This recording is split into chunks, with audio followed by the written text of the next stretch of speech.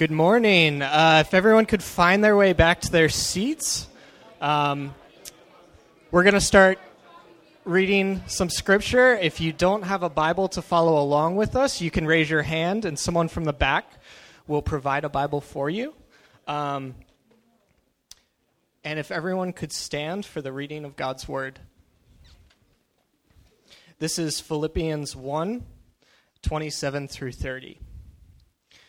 Only let your manner of life be worthy of the gospel of Christ, so that whether I come and see you or am absent, I may hear of you that you are standing firm in one spirit, with one mind, striving side by side for the faith of the gospel, and not frightened in anything by your opponents.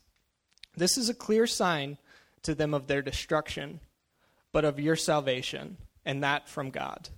For it has been granted to you for the sake of Christ, you should not only believe in him, but also suffer for his sake, engaged in the same conflict that you saw I had, and now hear that I still have. This is the word of God for the people of God. Well, good morning. It's good to gather with you this morning. My name is Justin. I'm one of the pastors here at Sojourn. Sorry, it's a little balmy in here this morning. They switched the heat over in an old school, and this is where we're at. So, hopefully it'll be a little bit better next week. But it's good to be with you this morning on this fall day to open up God's Word together. I know we have this in the bulletin every week, but just wanted to remind you of it this morning. There's a little half sheet of paper in your bulletin that we put in there every week for the purpose for you to be able to take notes as God's Word is preached.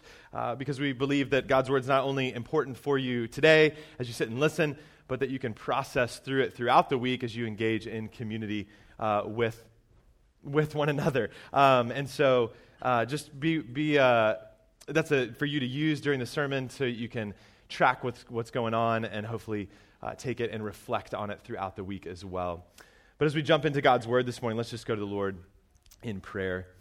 Father, we give you thanks that we can come and gather here on this October Sunday morning. I pray, God, that you would just do two simple things this morning. God, I pray that you would restore us where we need restoration. And I pray you'd revive us where we need to be revived.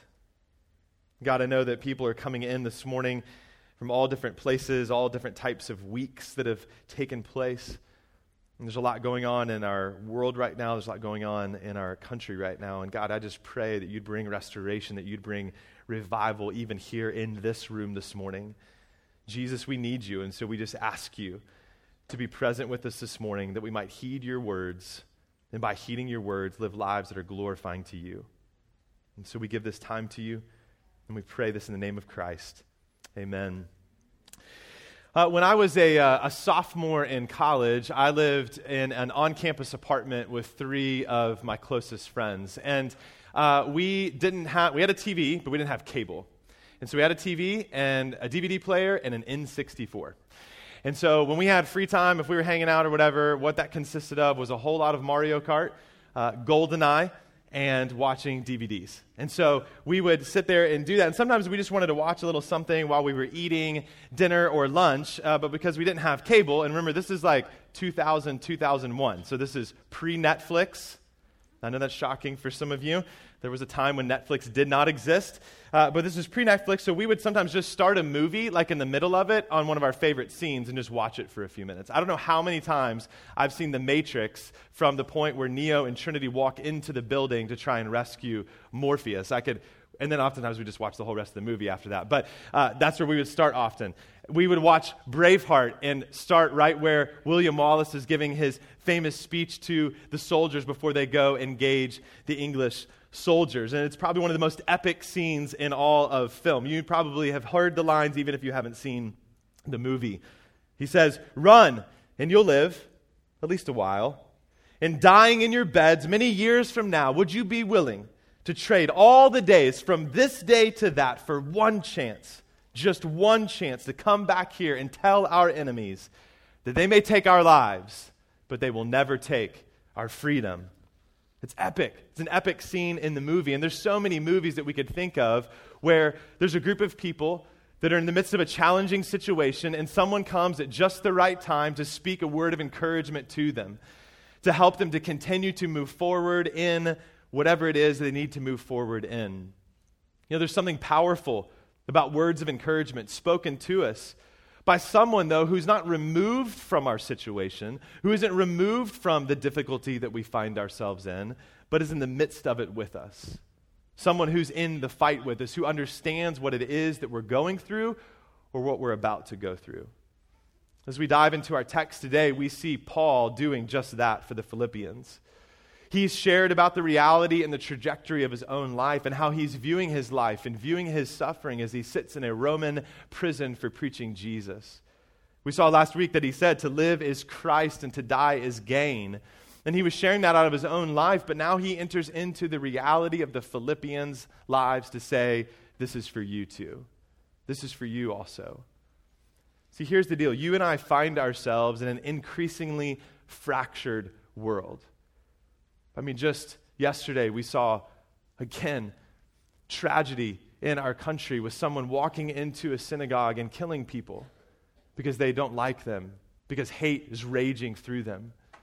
Just even the past week in Jeffersontown, Kentucky, right outside Louisville, a man sought to go into an African-American church and shoot people there, couldn't get in, so he went to a grocery store and shot some people there out of hate. There's a fracturing in our country. There's hostility in our country right now. There's brokenness increasing all over the world. It's all around us as the world is set more and more against God and his ways.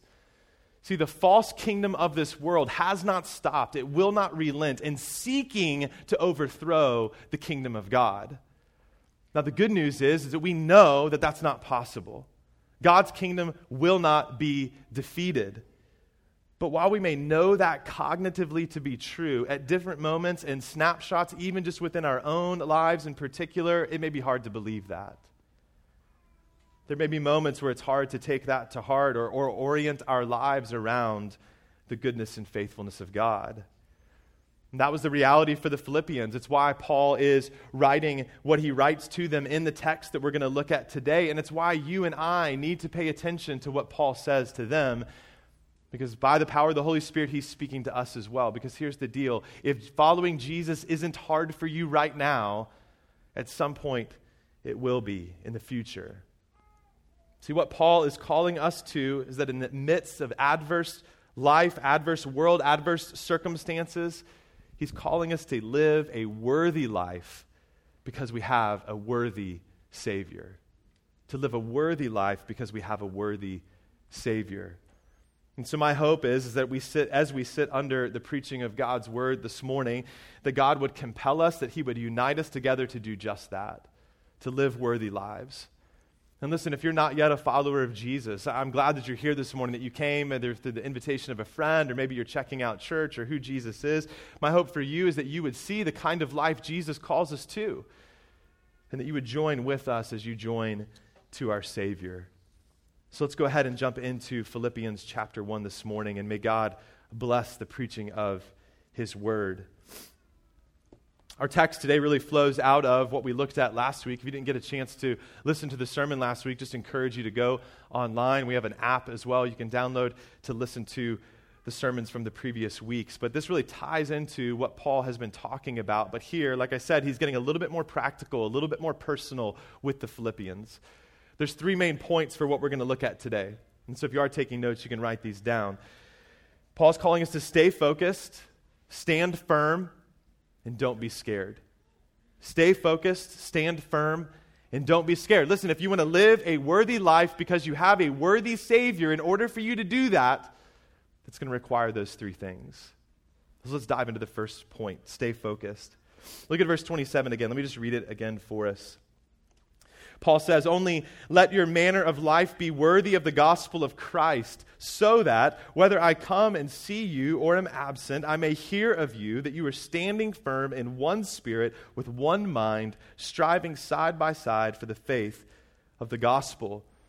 Now, Paul has just told them that he's confident that he's going to come to them. He's confident that God is going to allow him to get out of prison and to continue to live for Christ so that he can encourage the Philippians to live for Christ. But what he doesn't want them to do is just kind of sit around and wait for that. What he's trying to communicate here to them through this clear command is, listen, no matter what happens to me, no matter when I might come to you, what I want for you is to live lives that are pleasing to God, to live lives that are glorifying to God and worthy of his gospel. Now, at Sojourn, we preach from the English Standard Version of the Bible, the ESV, but I think the ESV misses something here in its translation of the Greek to English. In this first sentence here, what Paul is saying, the word that's even used in the original language, is that he is calling us to be citizens worthy of the gospel. Citizens who are worthy of the gospel. Now, why does he talk about being citizens who are worthy of the gospel? Well, we need to understand something about the context of where the Philippians find themselves. See, the Philippian church, this small church that's gathered in this Roman colony, this Roman city, is in a place where Roman citizenship is really important. People pride themselves on it. They celebrate it. Oftentimes at any public gathering of people in Philippi, they would praise the name of Caesar. And so it was something that the whole area held highly. It was high nationalism going on in Philippi. And so what Paul is saying here when he's talking about being citizens that are worthy of the gospel is this. Listen, this is where you are, but it isn't who you are. Sure, it's where you are, but it isn't who you are. And we need to understand that even now in 2018, the same thing takes place around us. And the world we live in is constantly going to seek to define you, to identify you, to give you an identity, to define who you are, to put you in a particular box, to think a certain way. And it can be based off of all different aspects of your life, what you do for a living, who you are as a person, all those things. They're going to seek to put definition on you. What Paul is seeking to remind us of this morning is that it's Christ who defines you, not the world. If you're in Christ, you are now a citizen of the kingdom of God, first and foremost, above all earthly kingdoms. So, don't identify primarily with Rome, but your Savior. Look to Christ, not Caesar, for your model of righteous living. So for us this morning, we have to ask ourselves, if you take a look at your life, your words, your thoughts, your deeds, do you identify more with your country and culture or your Christ? Do you identify more with your country and culture or your Christ? Now, this doesn't mean that we're saying we're supposed to be anti-country or anti-culture. What it means is that all of those things have to take their cues from Christ, who alone is King, not the other way around. With a citizenship that's rooted in heaven, brought about through faith in the person and work of Christ, his life, his death, and resurrection, Paul calls us to live a life worthy, not of our country or the kingdom of this world, but worthy of the gospel and the kingdom of God. So what does he mean by a manner of life worthy of the gospel? The word worthy means that something is of value, that it's worth recognition, that we should pay attention to it. But let's be careful here, because what Paul isn't saying is that we're called to live a life in a certain way so that we are worthy to receive the benefits of the good news of the gospel. Because the reality is, you aren't worthy of the blessings of the gospel. Every person who has ever walked this earth, aside from one, is born into the world a rebel. We evidence this the first time we assert our will and our desires against God's will and his design. We seek to create and occupy our own kingdoms, to sit on the throne of our own lives, where we create our own laws about what's good and what's right and how we should live and how people should live and interact with us. And because we believe ourselves to be in that position of authority, even within our own lives, when someone violates the laws of our kingdom, we get angry. We demand justice, and we think we're righteous in doing so. It could be something that happens at your home, and your kids don't set the table correctly, or laundry isn't put away in the way that you would like, or someone cuts you off in traffic, or invades your space, or interrupts your me time. You feel that kingdom rising up within you. Man, you didn't do it the way that I demand you to do it. But see, there's only one true king, and there's only one true kingdom. And because he is the one true king of the one true kingdom, he is right and just in destroying all other propped up puppet kingdoms of our lives. But see, our God is not only full of justice, he's also full of mercy and grace. This is how he describes himself in the book of Exodus. The Lord, a God merciful and gracious, slow to anger, and abounding in steadfast love and faithfulness, keeping steadfast love for thousands, forgiving iniquity and transgression and sin, but who will by no means clear the guilty. God is both about justice and mercy. He won't allow these kingdoms to continue to exist, but he extends grace to rescue us from that. And the way that he's done that is the good news of the gospel. God sent his Son to us as one of us to rescue us from our sin, to rescue us from ourselves. Jesus went to a Roman cross. He took on the sin and shame of this world so that those who are unworthy could be given worth, that those who had no identity could have a lasting identity in and through Jesus. See, church, this is not a call for you to make yourself worthy of Christ and his love. God gives you that love. He lavishes that love on you. It's not a call for you to obey in order to gain love. We obey now because we live in a position from a position of love. See, brothers and sisters, Christ is of an infinite worth. And so this is a call for us to live life like he is of infinite worth. See, a life worthy of the gospel is a life that's been transformed by the gospel. A life that testifies to the reality of saving grace. That once you were lost, but now you're found. Once you were dead, but are now alive. A life worthy of the gospel is a life that evidences to the world around us that Jesus is our only hope. It's a life that says Jesus is real and he's Lord and Jesus matters and he has to be considered and he has to be responded to. It's a life that says that Jesus can't be ignored and neither can his message. It's a life that by its sheer existence and lifestyle is lovingly confrontational. Because it's so distinct from the rest of the world. That how you live your life is so distinct from the rest of the world, that you live differently, that you love differently, that you value different things than a life that hasn't yet been invaded by Christ. If you look down to verse 28, Paul basically says that to us, that it testifies in this kind of confrontational way. He says, this is a clear sign. When you live this way, it's a clear sign to them, meaning the rest of the world, of their destruction, but of your salvation. When we live lives that are worthy of the gospel, it draws a line in the sand to say, look, we can't be in both kingdoms.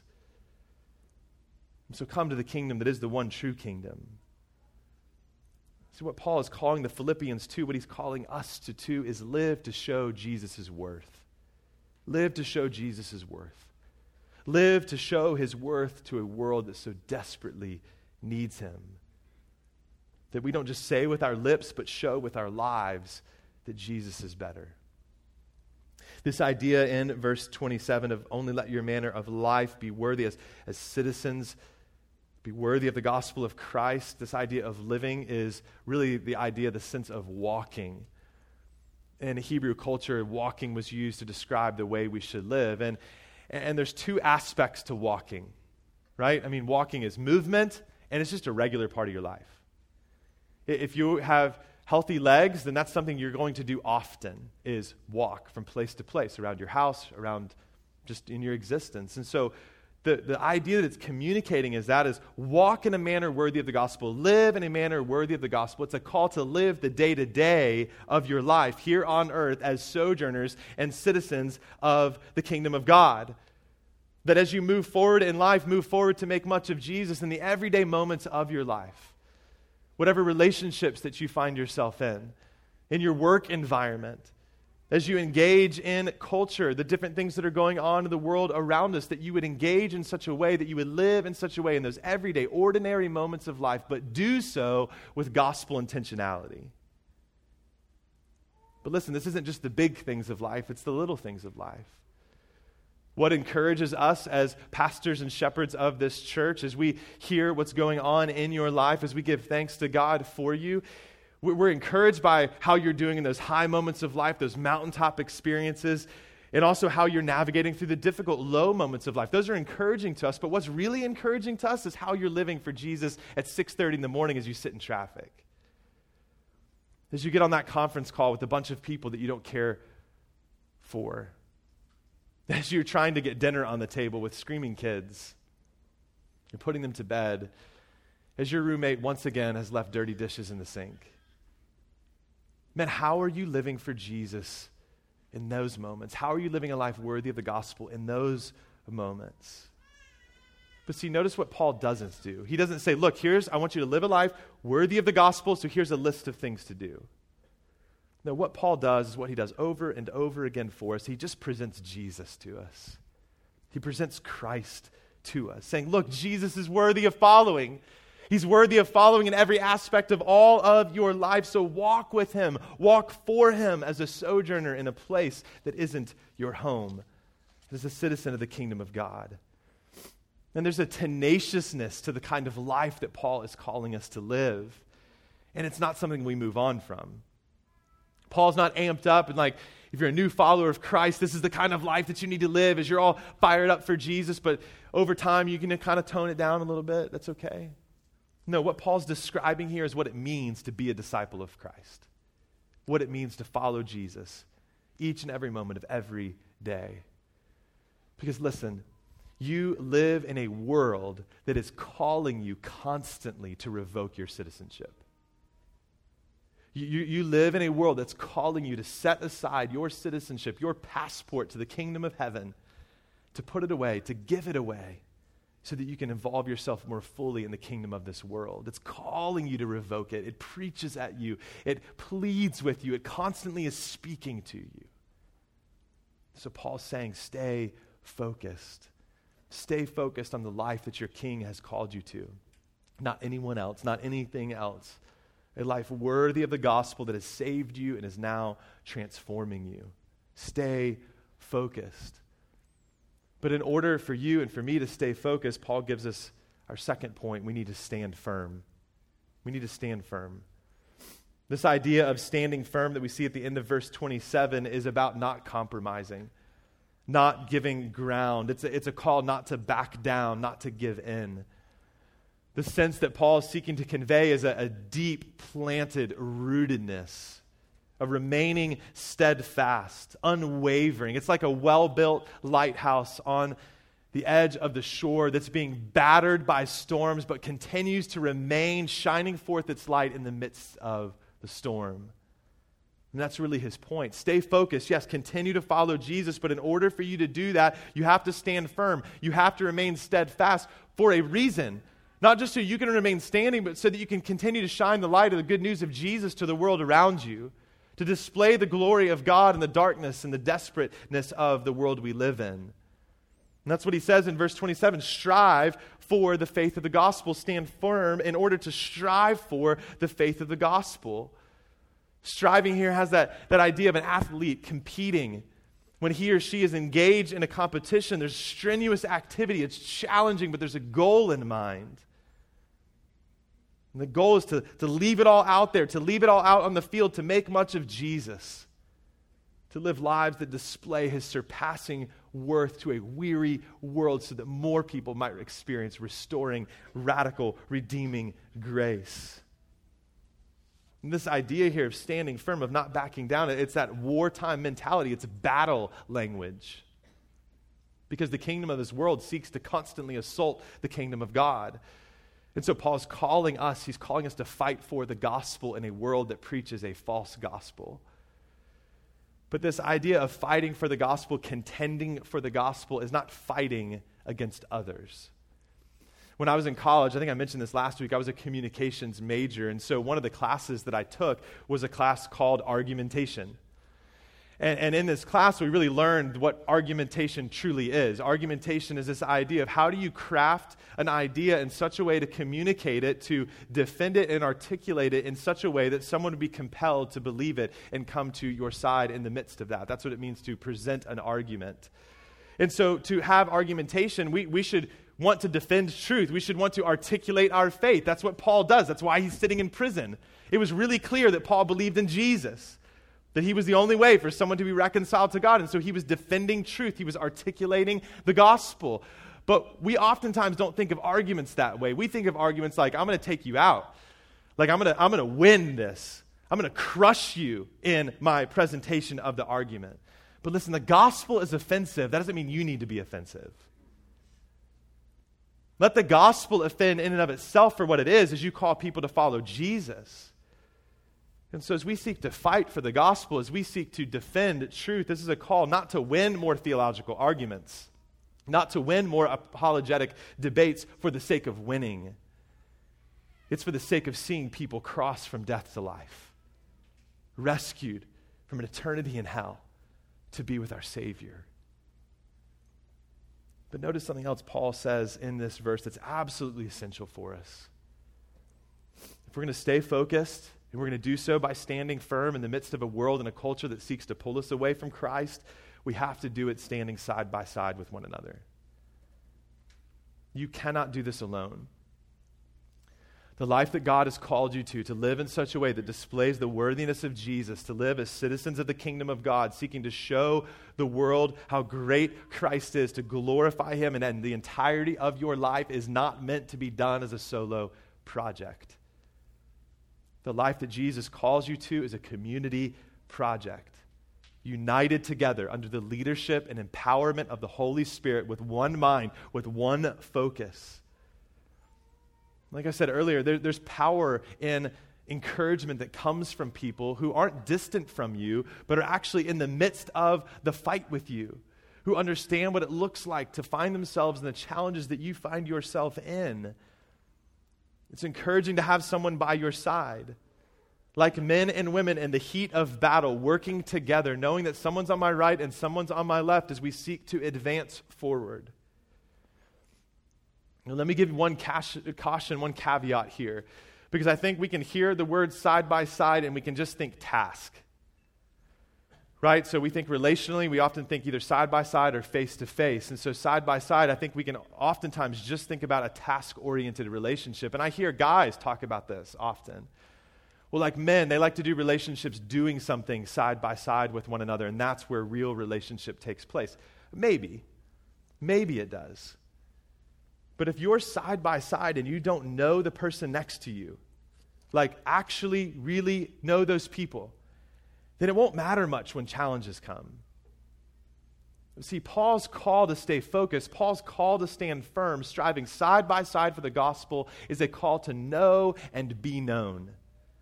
To know and be known as you strive for the faith of the gospel in the lives of those around you. Because here's the deal.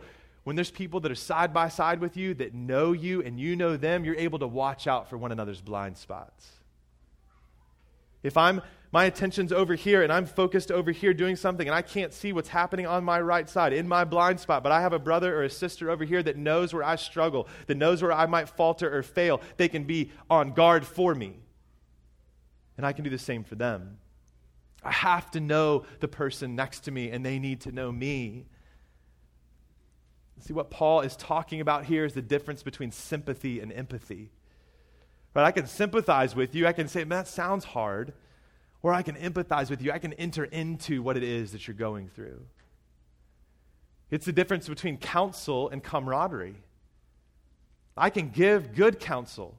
I can encourage you. I can speak into your life, but I can do so at a distance and then bounce. I can roll out and leave you there to figure it out on your own. Camaraderie is like, I'm rolling up my sleeves, we're diving in together, and I'm not going anywhere. Because I need you just as much as you need me. And I think that's the way that God's wired us. We're created for relationship. We're created for partnership, but a partnership that exists in close proximity, not at an arm's length, either literally or figuratively. See, before sin entered into the world, God made it clear that relationship and partnership was necessary and for our good. Do we recognize that? Before sin entered into the world, God said it's not good for you to be alone. But even though our world is now broken, it's sin-stained, the reality hasn't changed. Sure, sin affects relationships. It affects relationships, but it doesn't remove the need for them. And so I would argue all the more necessary now. because of sin, because we find ourselves as sojourners, as citizens of heaven, living in a world that's set against heaven. We need people around us who are in the fight with us, who truly know what's going on in our life. And listen, this is universal. It doesn't matter if you're a man or a woman. It doesn't matter what your ethnicity is. It doesn't matter what your background is. It doesn't matter how old you are. It doesn't matter how long you've been following Jesus. All of us need someone by our side. And I think Paul's emphasizing this point of unity and relationship to the Philippians to stay focused, to stand firm. He's saying we need to do this together because they're experiencing relational difficulty. There's a fracturing occurring. The pressures of life, the pressures of ministry are starting to cause breaking in the midst of the community. And so he's calling them back to what they need most. And see, that's exactly what the enemy seeks to do. The enemy always seeks to break into relationships and tear them apart, to create disunity, to create division, that we wouldn't believe the best in one another, but we would assume the worst. That we would assign motives to each other, and we have no idea what each other's motives actually are. We see that in the very first relationship, as the slithering serpent came into the garden, he divided the first relationship between man and woman and between human beings and God. And he continues to do that today among God's people. You see, when we fight with one another, when we come at each other, when we don't believe the best in one another, when we criticize more than we encourage and help one another, we're not a focused people. We're a distracted people. And when we're not focused, we're not living lives that are glorifying to our God and King. And so we have to come and think about how are we living lives with one another, worthy lives with each other. So let me just ask you, how are you doing in this? How are you doing in striving side by side with others? People are going to step on your toes. They're going to offend you. They're going to hurt you. But as we seek to reconcile with one another and evidence God's grace to the world, we can be an unstoppable force to make much of Jesus. So how are you doing with this? Does anyone actually know what you struggle with when it comes to your faith, your relationship with Christ? If you're going to falter, if you're going to fail, does anyone know what those blind spots are? They're going to take you out.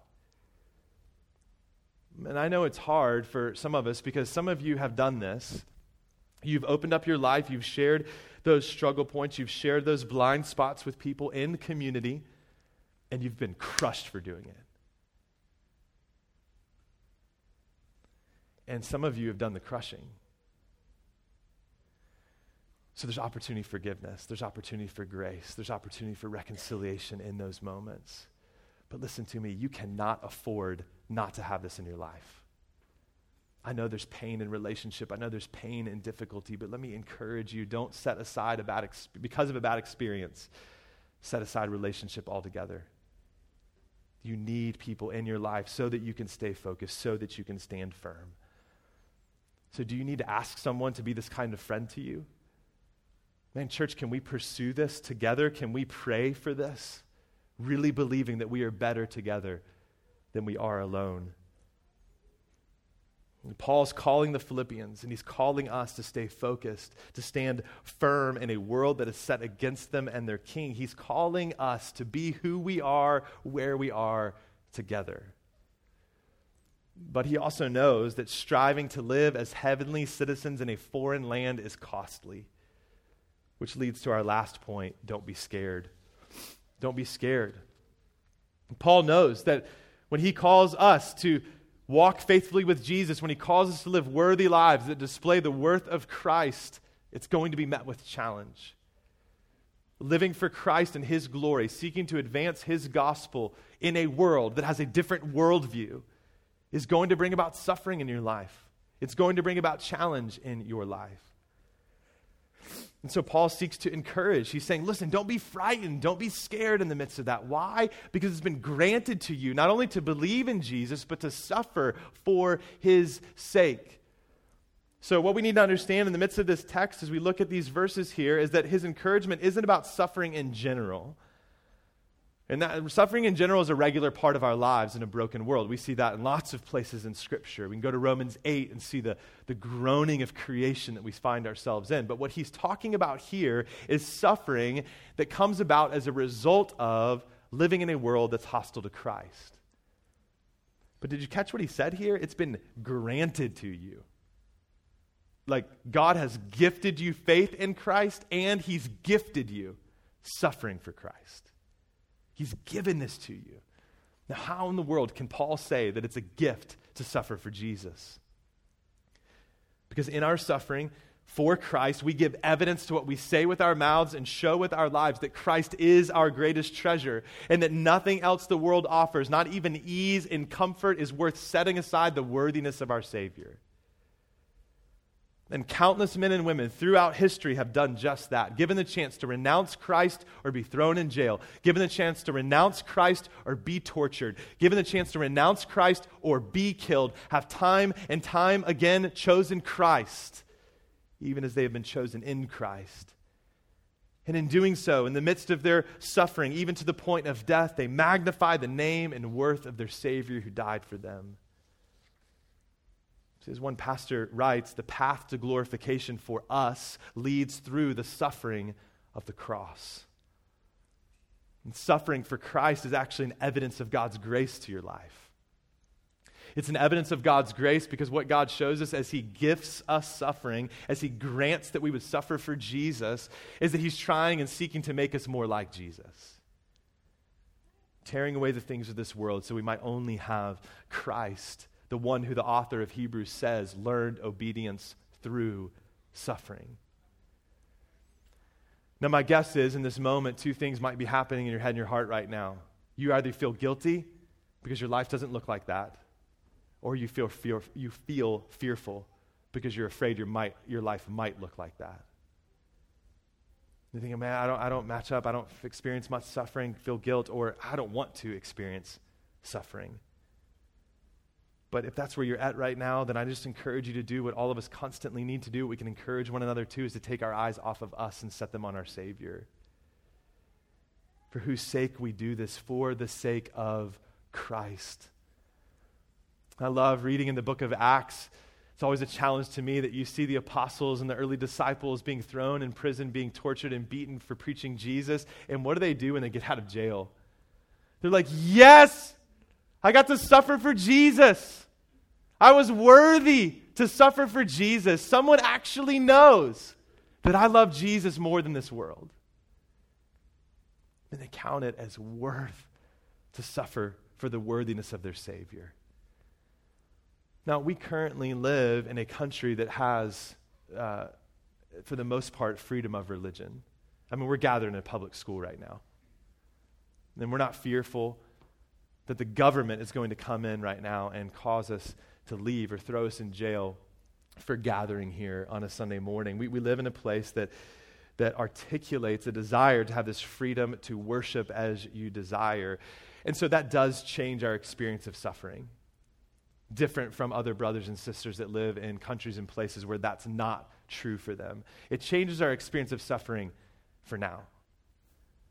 I really believe that our country more and more is headed to a place that though in our founding documents it says that we have this freedom, is going to continue to take away those freedoms. And so as we seek to follow Jesus, we're going to experience increased persecution. We're going to experience increased suffering if we're genuinely following Christ. There's going to be an opportunity, a temptation that's going to come our way to kind of hold on to Jesus, but to hold on to something else too. Hey, just bow down to the gold statue, eat our food, and you'll be good to go. You can do what you want. And so we'll be tempted in those moments. Well, if I just bow down, it's no big deal. I can still hold on to Christ. Or we can be like Daniel and his friends and stand up and say, no, I can't. I mean, I'll suffer whatever consequences come my way. See, I think we need to be on alert for this because it's going to come in different ways. It's going to be masked. It's going to be disguised.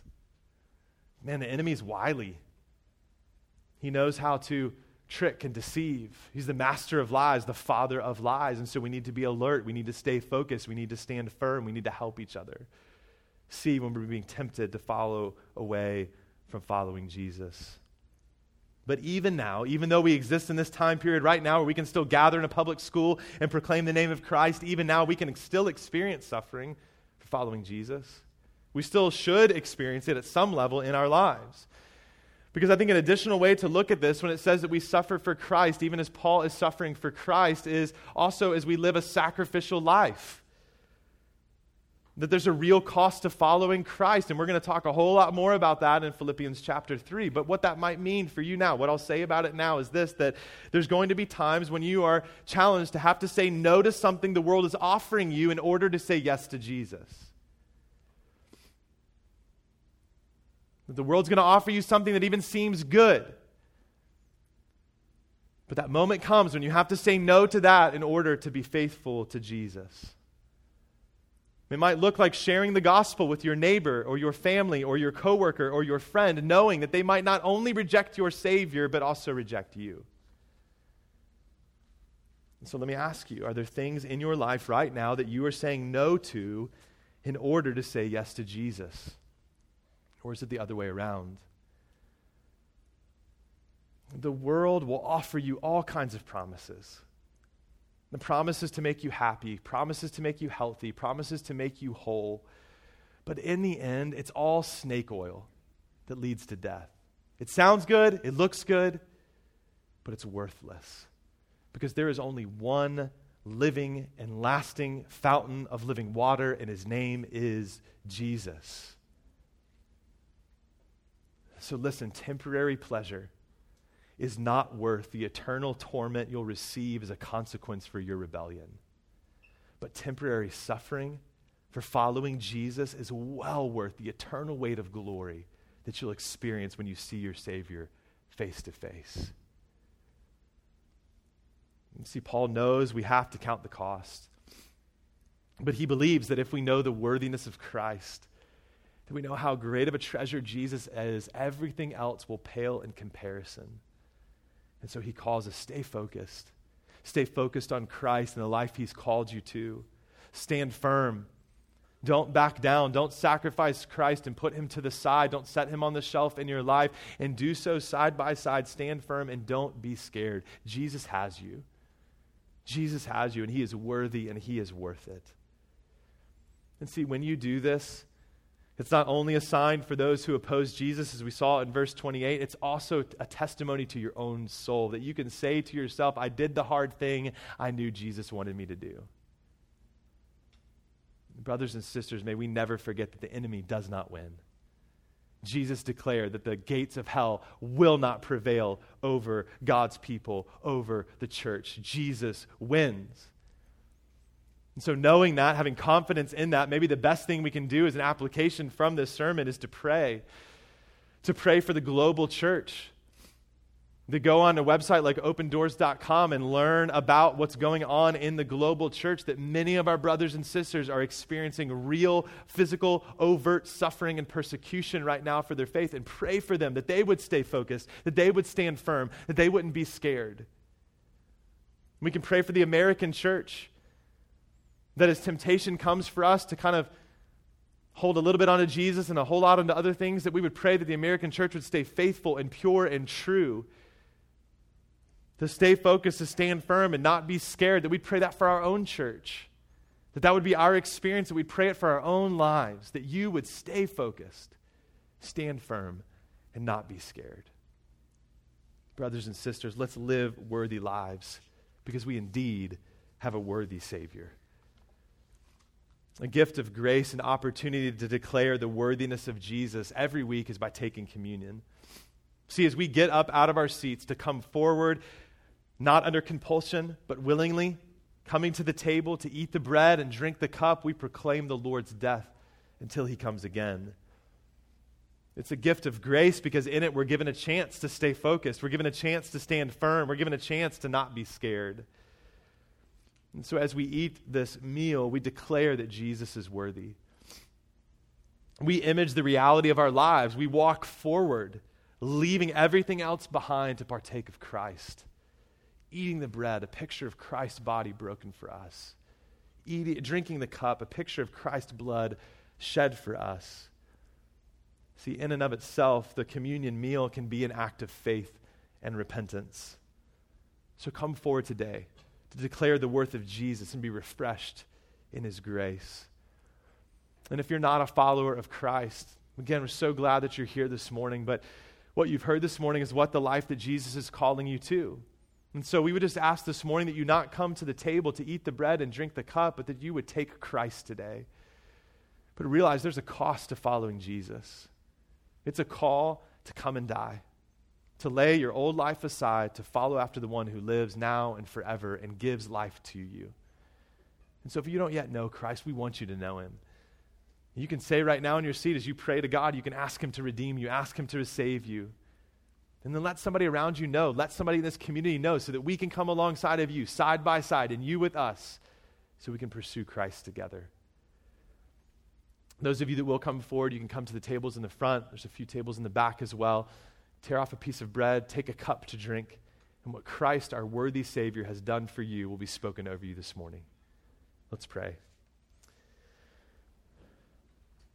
Father, I just pray that this would be true for us as a church, as a people, as individuals. Would you, God, by your grace and by your Spirit, empower us to stay focused, empower us to stand firm, empower us to not be scared, so that we can live worthy lives because you are a worthy Savior. Jesus, help us to set our gaze on you.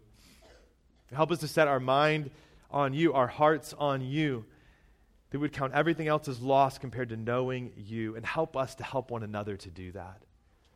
God, I thank you for this church. I thank you for these men and women here that have come together to do just that. Lord, I'm grateful for what you are doing and hopeful for what you'll continue to do. So we ask, Holy Spirit, that you would do a transforming work for your glory and for our good. We pray this in Christ's name. Amen. Come forward whenever you're ready.